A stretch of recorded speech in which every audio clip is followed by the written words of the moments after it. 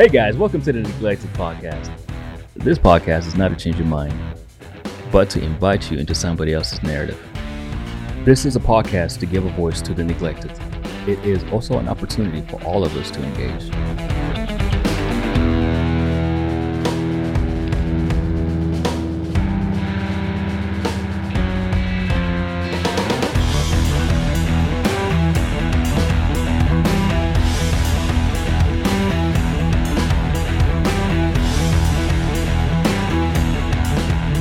What's going on, everybody? Welcome to the Neglected Podcast. My name is Nick Schultz. I'm here with, like always, producer Quinn Harris. What up? Out here at City Church. Now, this might be aging me quite a bit, but there used to be a show called Dr. Quinn Medicine Woman when I was growing up. Yeah. Obviously, you're already laughing at it, but Yeah. so as soon as I hear that, remember that, I think of just like, instead of Dr. Quinn Medicine Woman, it's like producer DJ Quinn. Yeah, my DJ Quinn, Producer Man or something? My grandma used to watch that. Really? Yeah, for real. They were one of the like 3-channel TV, Yeah. grandparents, and that was one of them, the Dr. Quinn channel. Yeah, I think it was like Jane Seymour or something like that. Yeah, my mom watched it for Sonny, the guy. The guy. See, I don't remember any show. Yeah. All right, so obviously we have someone over here laughing, chiming in, so let's introduce her right now. This is Grace Sotomayor. Yes. Did I pronounce that correctly? Correct. What is the full name, actually? Grace Vani Sotomayor Montry. All right. You got that? Type that on the screen. Ask for spelling later, Quinn. Yeah. That's good. We will get spelling. Sounds good. Now, Grace, this is The Neglected, and we've got some really cool questions and things we want to talk about with you this morning here at City Church. Thank you for hosting, Quinn. And first of all, before we get into all that, why don't you give us a little bit of a history of your family, kind of where they came from country-wise, what ethnicity, and kind of how you ended up here in Savannah. Sure. Well, I was born on the island of Puerto Rico, and that's where my family is from as long as we can remember. And stayed there about until I was 2 years old. And then, of course, my dad had other aspirations, and he thought that coming to the mainland states would be a great opportunity for overall growth as a family. So we moved around for quite a bit, ended up in Florida for the first few years. And then once my dad unfortunately got laid off, he found work at Gulfstream, which is a huge employer in Savannah, Georgia. So then we made our way up there. And I've been here in the Savannah area since I was 7 years old, Savannah, Richmond Hill. Gotcha. Yeah. What do you think about Savannah? Oh. Now compared to when you were 7? Sure. I think I have matured in being able to appreciate Savannah's charm, its character, its unique history and blend of different communities within a greater community. I certainly didn't fall in love with Savannah like some people did. I had to learn how to love Savannah. It was very culturally different because even though I spent most of my formative years here, I grew up within this Hispanic culture sphere. And so the only interaction I had with non-Hispanic kids growing up was really at school and with neighborhood kids. But even my faith community was predominantly Hispanic. And how was that a good or a bad thing when you went into like teenage years or you had to go out on your own kind of thing of being in a little bit of a maybe protected bubble or what, kind of what you would call it and going out into the real world? I definitely experienced culture shock at around 14 when my parents told my sister and I that we were going to try out a new church, always with good intentions, but we went from a very small, tight-knit Hispanic church to a predominantly Anglo-American church, a white church. And it was quite difficult because over the years I became aware of how un-Southern or how un-American I was considered to be by a lot of people. And all of a sudden you've got not necessarily bad things, but different things that are foreign to our culture, like this love for American football and camping and things that aren't bad, but I don't like camping either, I'll be honest. Right. And so, it's things that it wasn't the way that we bonded. And then, of course, these were families that had generationally, for the most part, been in Savannah. And they were very tight-knit. And I think that I longed for being part of that community in the same way that I felt everyone else was, because I had such an amazing extended family, but they were always in Puerto Rico. So I wanted to try to find, not that I could replace them, but something that could extend in that way, here in Savannah. But it was quite difficult finding my place. For your family, your parents, what was the integration for them, like talking to them coming from Puerto Rico to coming to Savannah? Did they just try to live the American lifestyle and fit in? Did they stay in that bubble as well? Or what's it been like family-wise as a whole? Well, that's an interesting question, because my parents, my father and mother, they have very different personalities, as most people do in marriage. And my mother was always she always went with the flow. She tried to be positive, and even though she was shy with her English language, everybody really liked my mom, because you almost have a different personality when it's not your native language. It's she's very sweet. She's very kind of, just kind of goes with everything, and she'll tag along if they invited her to women's conferences and ministries. But certainly my mom felt very shy about the language. And then my father was definitely the more outgoing one. He's the one who brought us to the States in the first place. So he didn't have a problem with communicating in English, but he felt that at work, he often wasn't respected, and he would get very frustrated. And he also missed that spontaneity in warm cultures that we often experience, where you don't have to put it in the calendar to swing by someone's house. It's a very open atmosphere. People stay up late at night. It's open spaces. There's definitely certain terrain that he prefers over the other. For example, he loves Fuller more than Savannah because it's a very open space. Something as simple as landscape, for example, will remind him of his environment growing up. Does that make sense? No, it does make sense. How are people that go through that, whether they're Puerto Rican, any kind of Latino or Asian, or refugees that are coming into Savannah from the Middle East, like how does that feel for them, and how can people kind of help engage in them and what they're going through?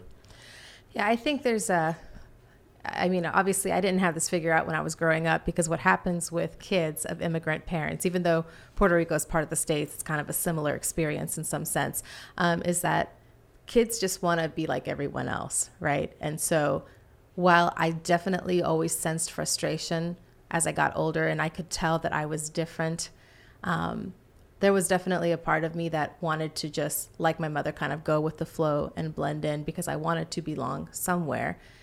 But I think that a lot of people oftentimes try to tell me what my culture was about. In fact, the people who may have heard conversations that their parents had, especially when you get into the politics of, oh, Puerto Rico doesn't pay taxes like here in the States, for example. I mean, that would come up a lot, like, oh, you're American, but you're not really American, and here's why, or with good intentions, they kind of lump us into these bigger categories, right? Like all Puerto Ricans and Mexicans and Central Americans are the same. And then you had people who tried to, in good intentions, make me feel more part of them, but kind of denied the uniqueness in the sense like, oh, well, I have a Mediterranean aunt and you guys look similar in coloring and you have similarities. And so I really like Puerto Ricans because it reminds me of this, which is not bad, but it's almost like it's good. You want to feel connected in some way, but you can't ignore the fact that there are unique things that make every culture different.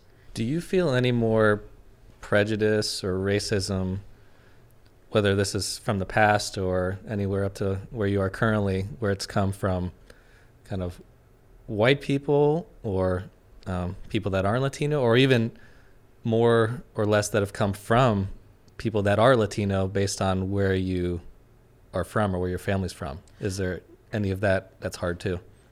Yeah. The tricky thing about when we talk about prejudice and biases is that there's so many different branches of it, right? You've got racism, you've got classism, you've got colorism. Mm-hmm.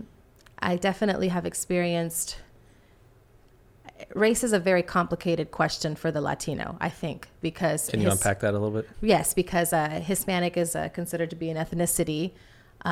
It's a culture.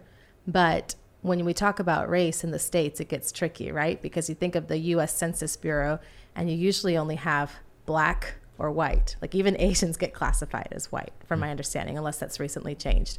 And so that kind of created an identity crisis in me for a while. They have race and then ethnicity sometimes. Right, Yeah. race and then ethnicity. And so this question of, because in Puerto Rico, we don't deny that we have different races, but we have mixed over time, a lot of us, you know, and we're just kind of known as Puerto Ricans. And even though there might be some racism there, I don't feel like it's experienced the same way that it is here, where everything really is, no pun intended, out of respect, black and white, you know, on the topic of race. In Puerto Rico, what I experience a lot of time is colorism and classism. So people look at the texture of your hair.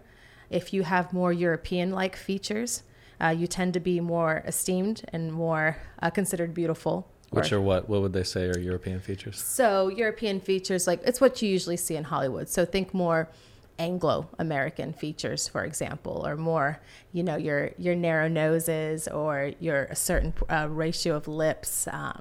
You know, it's that classic, for lack of a better word.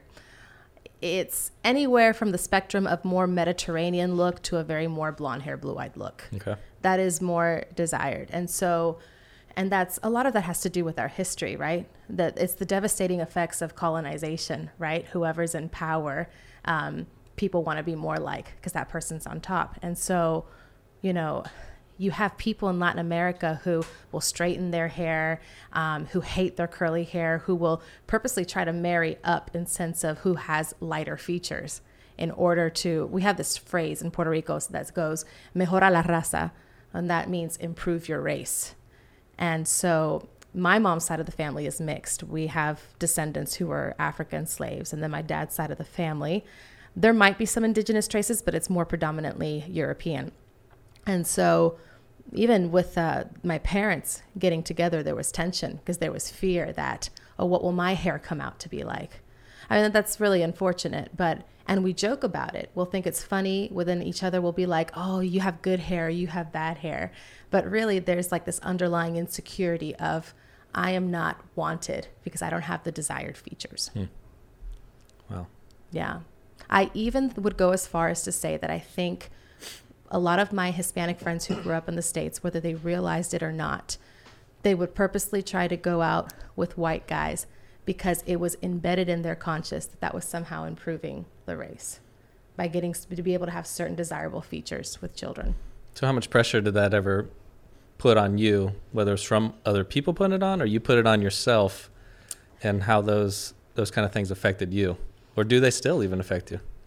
Yeah, I mean, that's an interesting question. So I think it's both. I think whether people directly said it or not, just the kind of conversations that I was a part of definitely made me realize that there were desirable traits and undesirable traits. And then I kind of put that pressure on myself because I never wanted to feel like other in my own family, you know?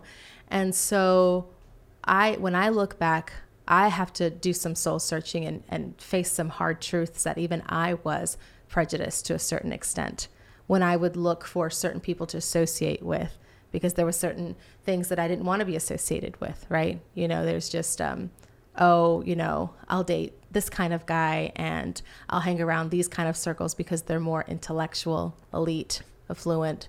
And then, you know, I ended up marrying someone who's not, you know, he's from India. So that's completely different features there. Yeah, I'm excited to get into that in a little bit. Yeah. And so, but one of those conversations that came up when he tried to compliment the complexion of my skin, I realized I kind of fired back without meaning to once. And I said, I don't want to be known for the color of my skin, because I knew that at some point, if we were to ever have children, they wouldn't be my complexion. They may very well be darker. And I didn't want anyone to think it was okay to either esteem that or depreciate that.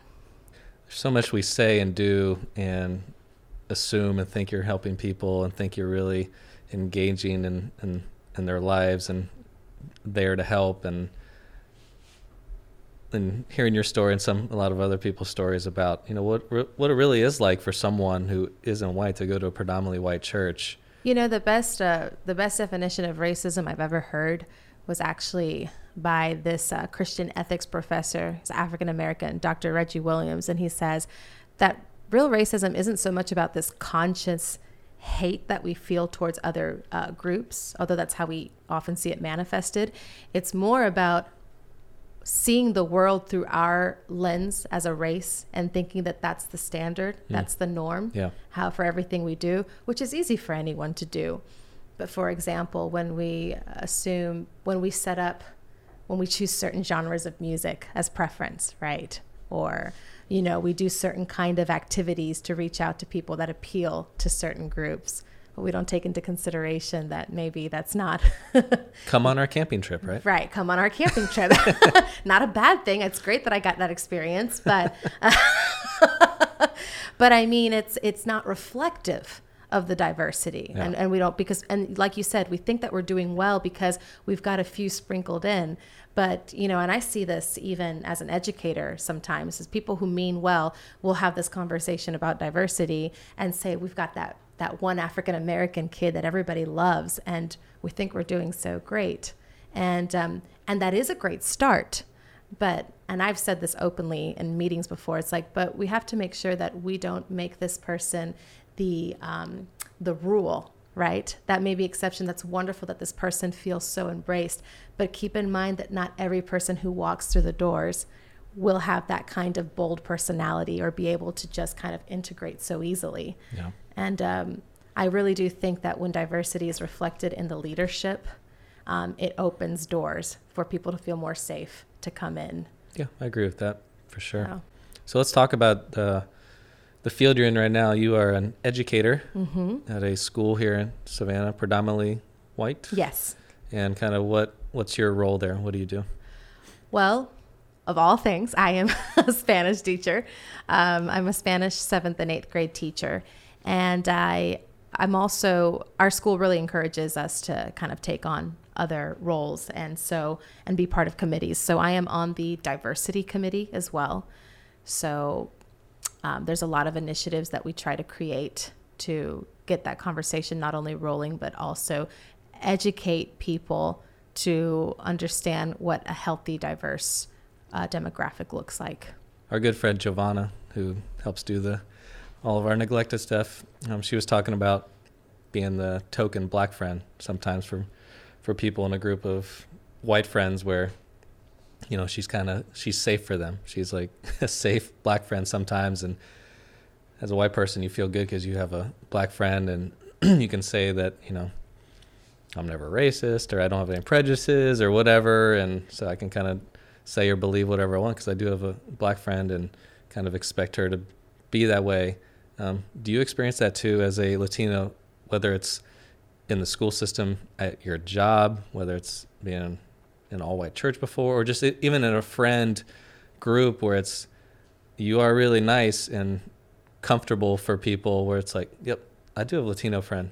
Mm-hmm. But that doesn't mean people engage farther like you were just talking about too. It's like there's a ton of Latinos. Right. There's a tons of different personalities and kinds of people that are African American. Right. And so just because you're friends with one doesn't mean you have it all figured out. And like we stop learning and engaging and trying to get better, and bring more people in our life who are different. Growing up when I made that shift to a predominantly white church, that was such a complicated time because there seemed to be a disconnect. There were these people telling me that they loved me. They loved what I had to offer. And I do think that there was a lot of sincerity in their comments, as some of them who just loved to spend time with me. But then I'd hear awful, hurtful jokes like, go back to Cuba, go do your Christmas shopping at Walmart on 17. All y'all Mexicans look alike. Like these are the kind of things that I had one of the leaders once tell me that I must be so happy I can rejoice with my cousins at the border now because Obama won. Even though he never had a discussion with me about politics, he just kind of looked at me and decided that I was part of the problem. People like me. Wow. And so, again, I've moved on, and I realize that we all have shortcomings and brokenness, but I do realize that I was telling myself for so many years, well, they can't really be that racist because they love me. They include me in trips and in parties.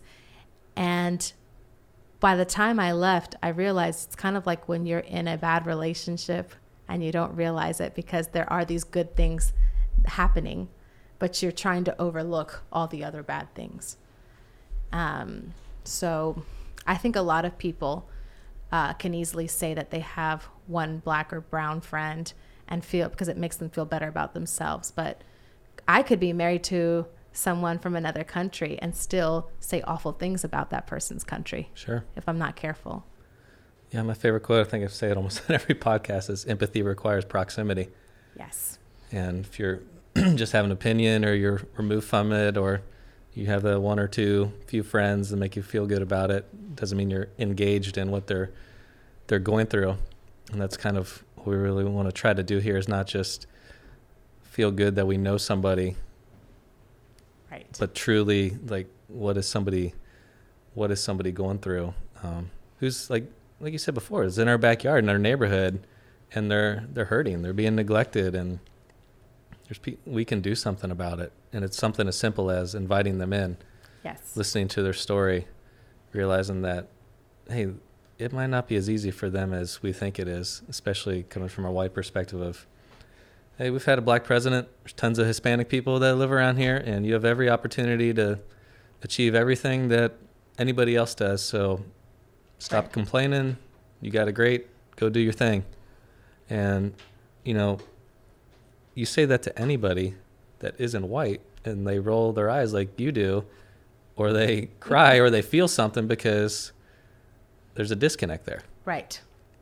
Right. It's gosh, we think that as a country we're so progressive, and then you see with all the news coming out that we're not as progressive as we thought we were. Right. There's still a lot of issues with prejudice and racism, and I also think that people don't understand that we focus so much on individuality in the American culture. We don't always think in terms of systems.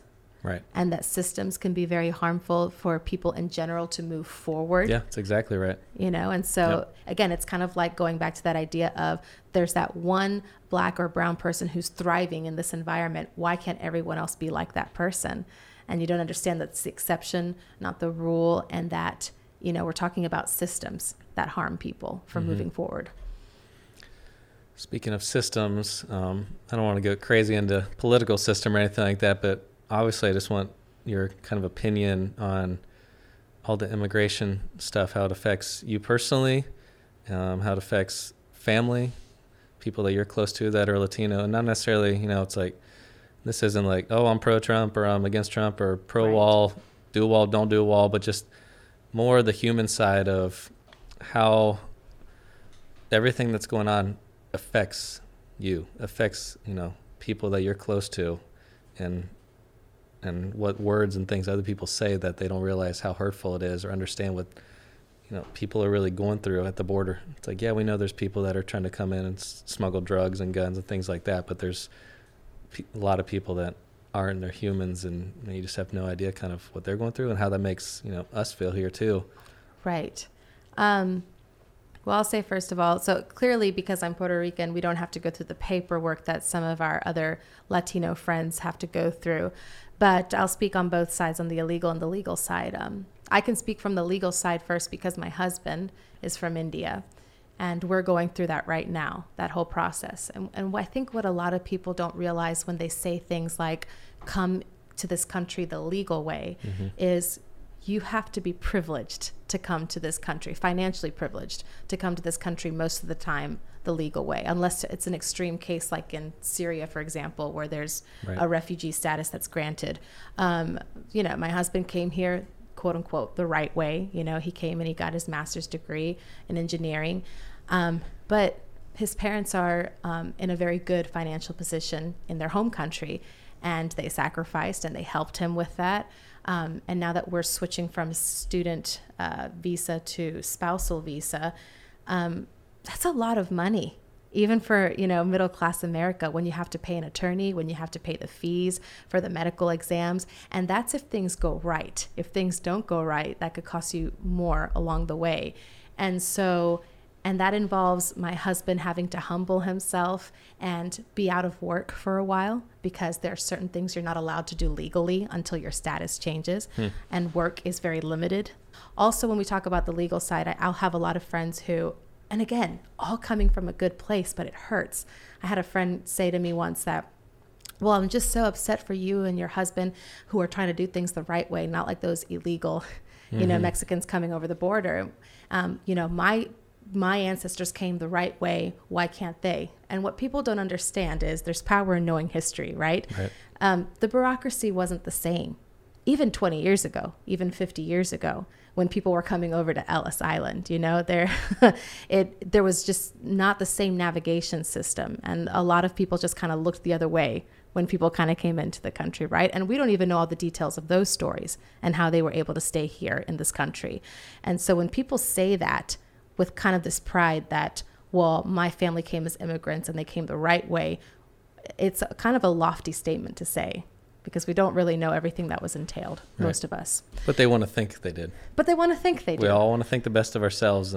Right. Yep. And so, and then on the illegal side of that, again, we're talking about systems. We're talking about things that are beyond an individual's control. What do you do when the country that you're from is not giving you enough opportunities for your family? From the human side, I don't know any person who wouldn't do what they would have to do to feed hungry mouths, to take care of their own children. I think sometimes we think of ourselves as a little bit more self-righteous than we, more righteous than we really are. Sure. And I understand that there's a practicality in trying to have healthy policies. I get that. But I think that the way we talk about it, we need to inform ourselves more about how the system works with the USCIS before we make assumptions. And we need to understand that these people are not thinking about technicalities. They're thinking about survival, which most of us have never really experienced. We may have worked hard for things in our lives, but we never had to think we were going to end up on the streets or in worse situations. Yeah. I do want to talk about your husband, because it is such an interesting thing. Puerto Rican woman, Indian man. How does that even? I think it's beautiful, but how does that even happen in America? So it's so great. Actually, I don't know if our story of how we met is so much as interesting as the process that we're going through now in a marriage. Maybe not, but just like what? How did you even come together? Sure. So I'm going to tell you that the real way, it's online dating. Oh, sweet. So we it's really funny. So we got onto a dating website, and I had already had plenty of bad experiences before, but I guess there was a mind shift in me. I was like, okay, well, maybe my strategy and my approach has been off before. And so I'm going to look for certain characteristics that I didn't look before. And I had really been reflecting on this whole idea of romantic Western love versus practical, like a partnership for life, right? And it's like, maybe my approach has always been a little too romantic, right? And not really about somebody who has the same values as me and somebody I can do life with. And so that just doing some reflection helped in my approach with online dating. So we matched 80%. So I knew that the other 20%, according to the algorithms, I'm sure we had to work out. But my husband reached out to me, and he said that my profile looked awesome. And he said, it's awkward, right? He's like, I don't know how to do this. This is actually funny, because he says to me that a lot of Indians who may not want arranged marriage and want some autonomy in the process, the second best thing would be online dating, because it's the same concept as a matchmaker. But there's somebody that's not your family doing it. It's these professionals who've established these algorithms. Yeah, He's such makes an sense. engineer. I gotcha. And he's like, and so I want to find someone who has similar values, but I want to be loved for me, he said. So, he was a romantic at heart, but he had some practicalities in there too. So we matched. we spoke. He was in California, and I said to him, I am a poor teacher who will never fly out to California to meet you. So unless you're going to fly out here, don't continue talking to me. So within 2 weeks, he bought his ticket, and he kept flying back. Wow. And so you were worthy of cross-country travel. I was. Is that a great thing to say? He was really excited. And so, but we definitely, that's how we met, honestly. He flew over, and rather quickly, because we were already in our 30s and we had a long time to think about these things. It's like, all right, let's do this. And we got married, and we had a very cross-cultural wedding where I did the whole sari thing and the whole white dress thing. And we had a salsa instructor come, and then we did some Indian dancing and traditions. And so you're doing salsa and like Bollywood dancing? Yeah, we did the whole bhangra and Dude, salsa. Quinn, that's your jam, man. Look at him smiling over there. It's like, he would live for a wedding like that. Yeah. Well, we really wanted our wedding to send a message to the world almost. It's like, this is who we are. We're a blend of different cultures, and it's beautiful and it's vibrant, and everyone is welcome. I love that. Yeah. That's fairy tale stuff right there. That is like diverse fairy tale living right there. However, I do want to ask you about what was that like for not just you two, but your families and your friends and your cultures. What is it like for his family, who's Indian, marrying a Puerto Rican woman? What's it like for your family, marrying an Indian man? Right. Just country and culture alone, and then you can even throw in, did you have the same religion of faith as well, or are there differences in family views, all that kind of stuff? These are great questions. Well, it was kind of funny because I love my mother-in-law now, but when she first heard about me coming into the picture, she very honestly told my husband, don't do it. All Westerners get divorced. Oh, wow. I mean, that's really sad, right? But I can't blame her for thinking that when you look at our statistics. And so... Do his parents live in America too? Or no, so he India? is the only one who came from India to the States. Okay. And so he was FaceTiming her. And... she said, don't do it. And in fact, when we first started chatting, his aunt was still sending him pictures of potential wives. Because in India, they do like what's called like a biodata. It's like, it's matchmaking online, but done in real life with your family involved kind of thing. Wow. It's almost like a resume. That's scary. I know, but it's kind of impressive at the same time. It's like, man, you guys really thought of everything. So, but anyhow, but my husband was always kind of almost a rebel without a cause. He had no problem telling his parents, he's like, I love you, but I am not asking for your permission. I am going to proceed with this. But he had the same attitude about coming to America, like usually in his culture, when Indians come to a different country, they come together, they come in families, which I think is smart. It's beautiful. But he was the exception, and he was kind of always the wild child inside. So he had no problem telling them. And so after that, after his mom realized that this was really going to happen, his mom and dad pretty much came on board. And not only them, the most beautiful part is that his extended family has been amazing with me. They would, half of my friends list on Facebook is now like people from India that I've never met. And they would FaceTime me, and like his aunts spent like 9 days shopping at the markets just to get me the right sari and jewelry and bangles. And they were just thrilled, it's funny because when I hear most stories about how a Westerner marries someone from India, it's unfortunate, right? You got people who disown people or who are just not talking to the other person. But he says that in his region, in the West Bengal region, Calcutta, where Mother Teresa spent a lot of her time, Bengalis have this reputation within their own country of being these really progressive, intellectual kind of people that are just like, hey, cool, why not? They're kind of open. And so his parents have been very supportive. Do you, maybe don't at all, but do you ever feel it's hard to just tell, maybe not real close friends, but other people, it's like, hey, we're really struggling. My husband's trying to get this visa and there's all these problems, where whether somebody would just say it directly or it's implied like, hey, get over it. He's lucky to even be in this country and you're lucky to even apply for this, and you're complaining about trying to be here because they have no idea what that's even like. Is that even hard to bring up in certain contexts where you're at, or people have commented on it? Because, just from a white man's perspective, it's unfortunately a lot of people that I've been around, just those kind of things are just like, yeah, it should be hard. Right. Fortunately, we've had people that they haven't said things like that, but what we have experienced is people who they mean well and they try to give us good advice. Oh, just do this, just do that, just apply for this job. And what they don't understand is, again, all the red tape that is involved with being able to be here legally in this country. I have to be honest with you, I didn't realize all the freedoms that I had as a citizen until I married my husband and realized, well, I could get any job that has nothing to do with the field that I studied. He can't, you know. Yeah. I could, you know, easily change my address had I not been married, you know, move to a different apartment if I'm not happy. Right now we can't, you know. And so, and again, it's all worth it in the end. But I think people take for granted everything that comes with being a citizen in this country. And then they think that whatever privileges they have are afforded to everyone else. And that's just not the case. It's very difficult to come and stay in this country. For example, my husband, under the new, I believe it's called Hire American, Buy American, that Trump wanted to enforce.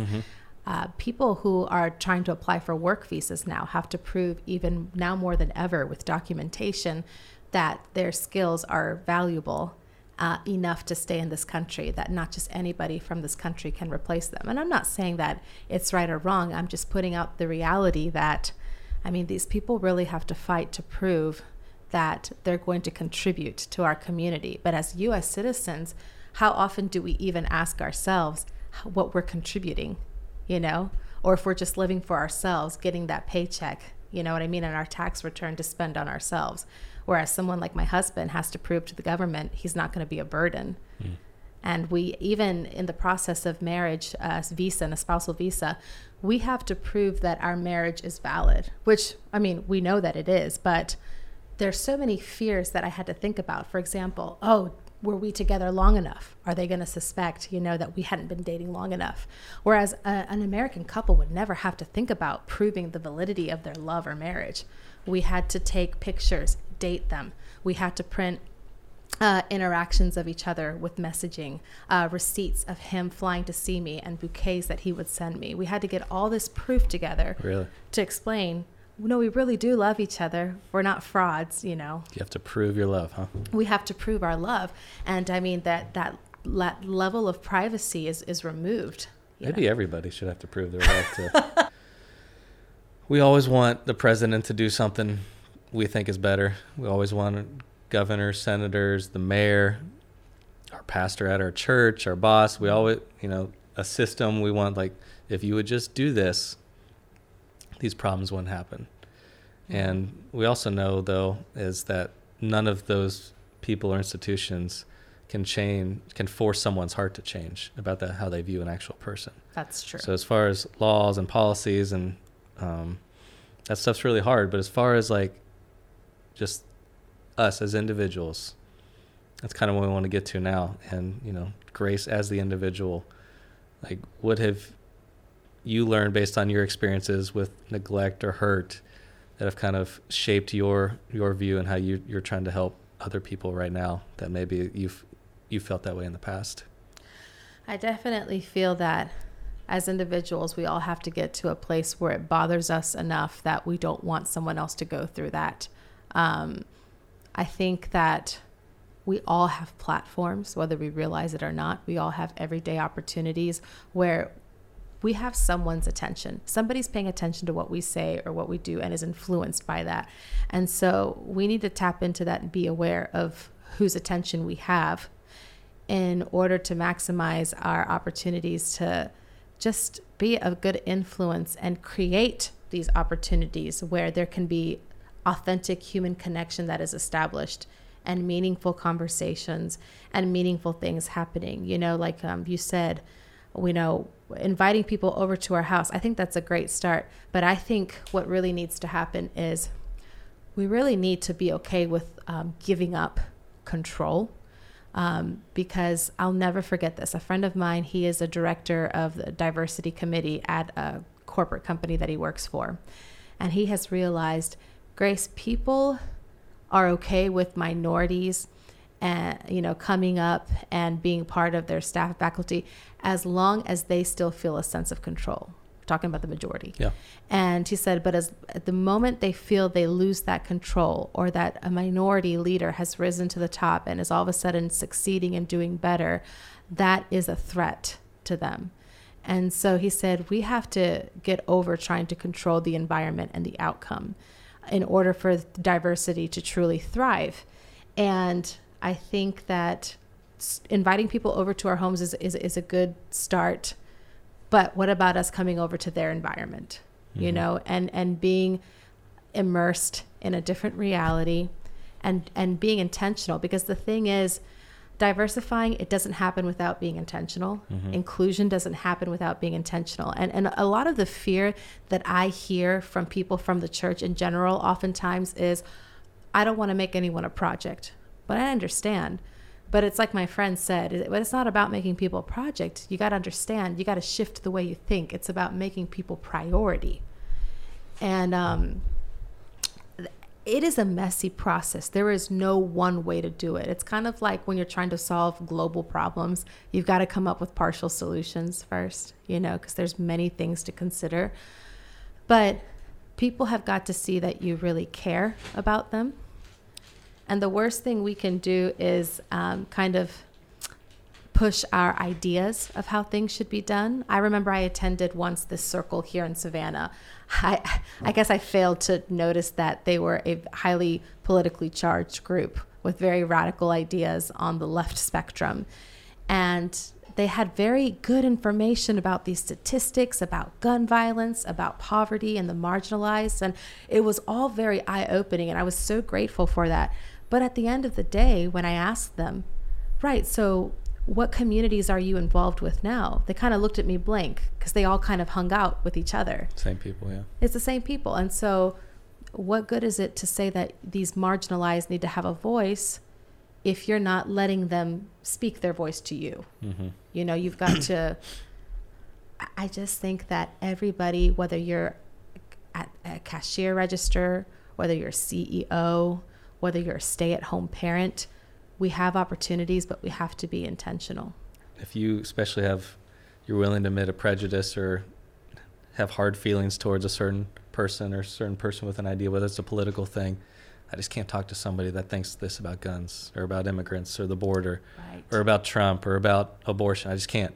Right. Well, then that's where you really need to do some heart work, look at it, and until I think really you're willing to have a friend or sit down that has that point of view, you can't have a conversation with them. That's just as much on you as it is them. Right. I think what's happened is a lot of people start to feel guilt. Like I have friends who have said, I'm tired of feeling white shame, white guilt, right? Like everything is my fault. Everything is my fault because I'm white. And I don't blame them, because there's just a negatively charged feeling in general on the political spectrum right now. But I would say, I heard this once before, and it was just well put. It's not so much about you being the one to blame. We can't be responsible for what our ancestors have done, or what our fathers have done, but it's about responsibility.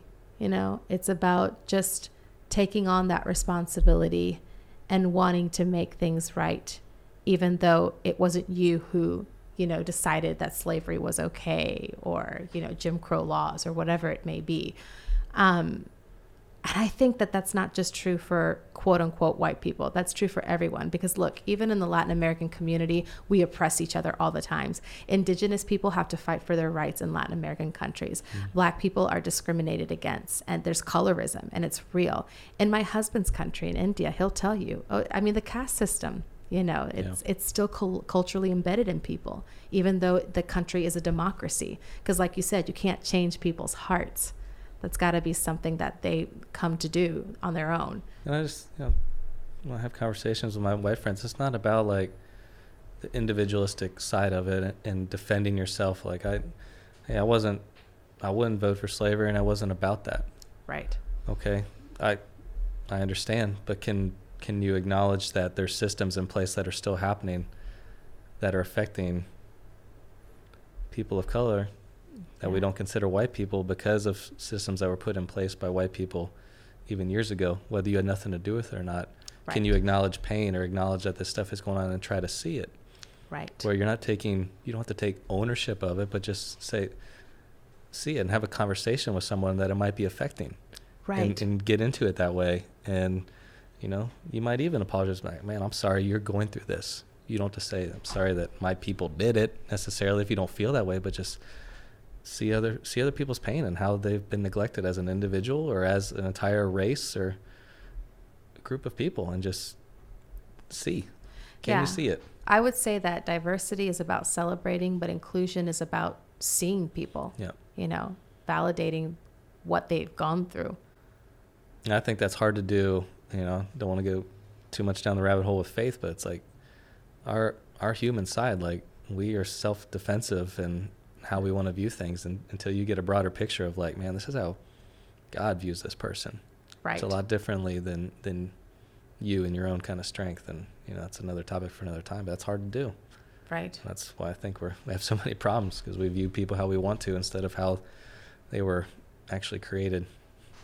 Right. Or we want to help people the way we want to help. That's going to make us feel good about ourselves, but it's not really helping. Sure. I'll help you try to be more like me, or be a little more like this, or be what I think the ideal for you is, as opposed to. Right. Yeah. No, it's good.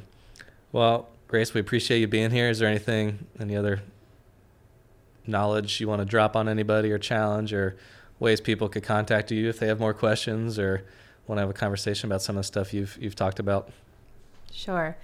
I would just, to conclude everything, I would say that everybody has daily opportunities that we may be overlooking to start those difficult conversations about inclusion and diversity, and to even reach out to people and just make them feel like they're seen and they're heard and they're celebrated. We all have those opportunities, but it takes being intentional.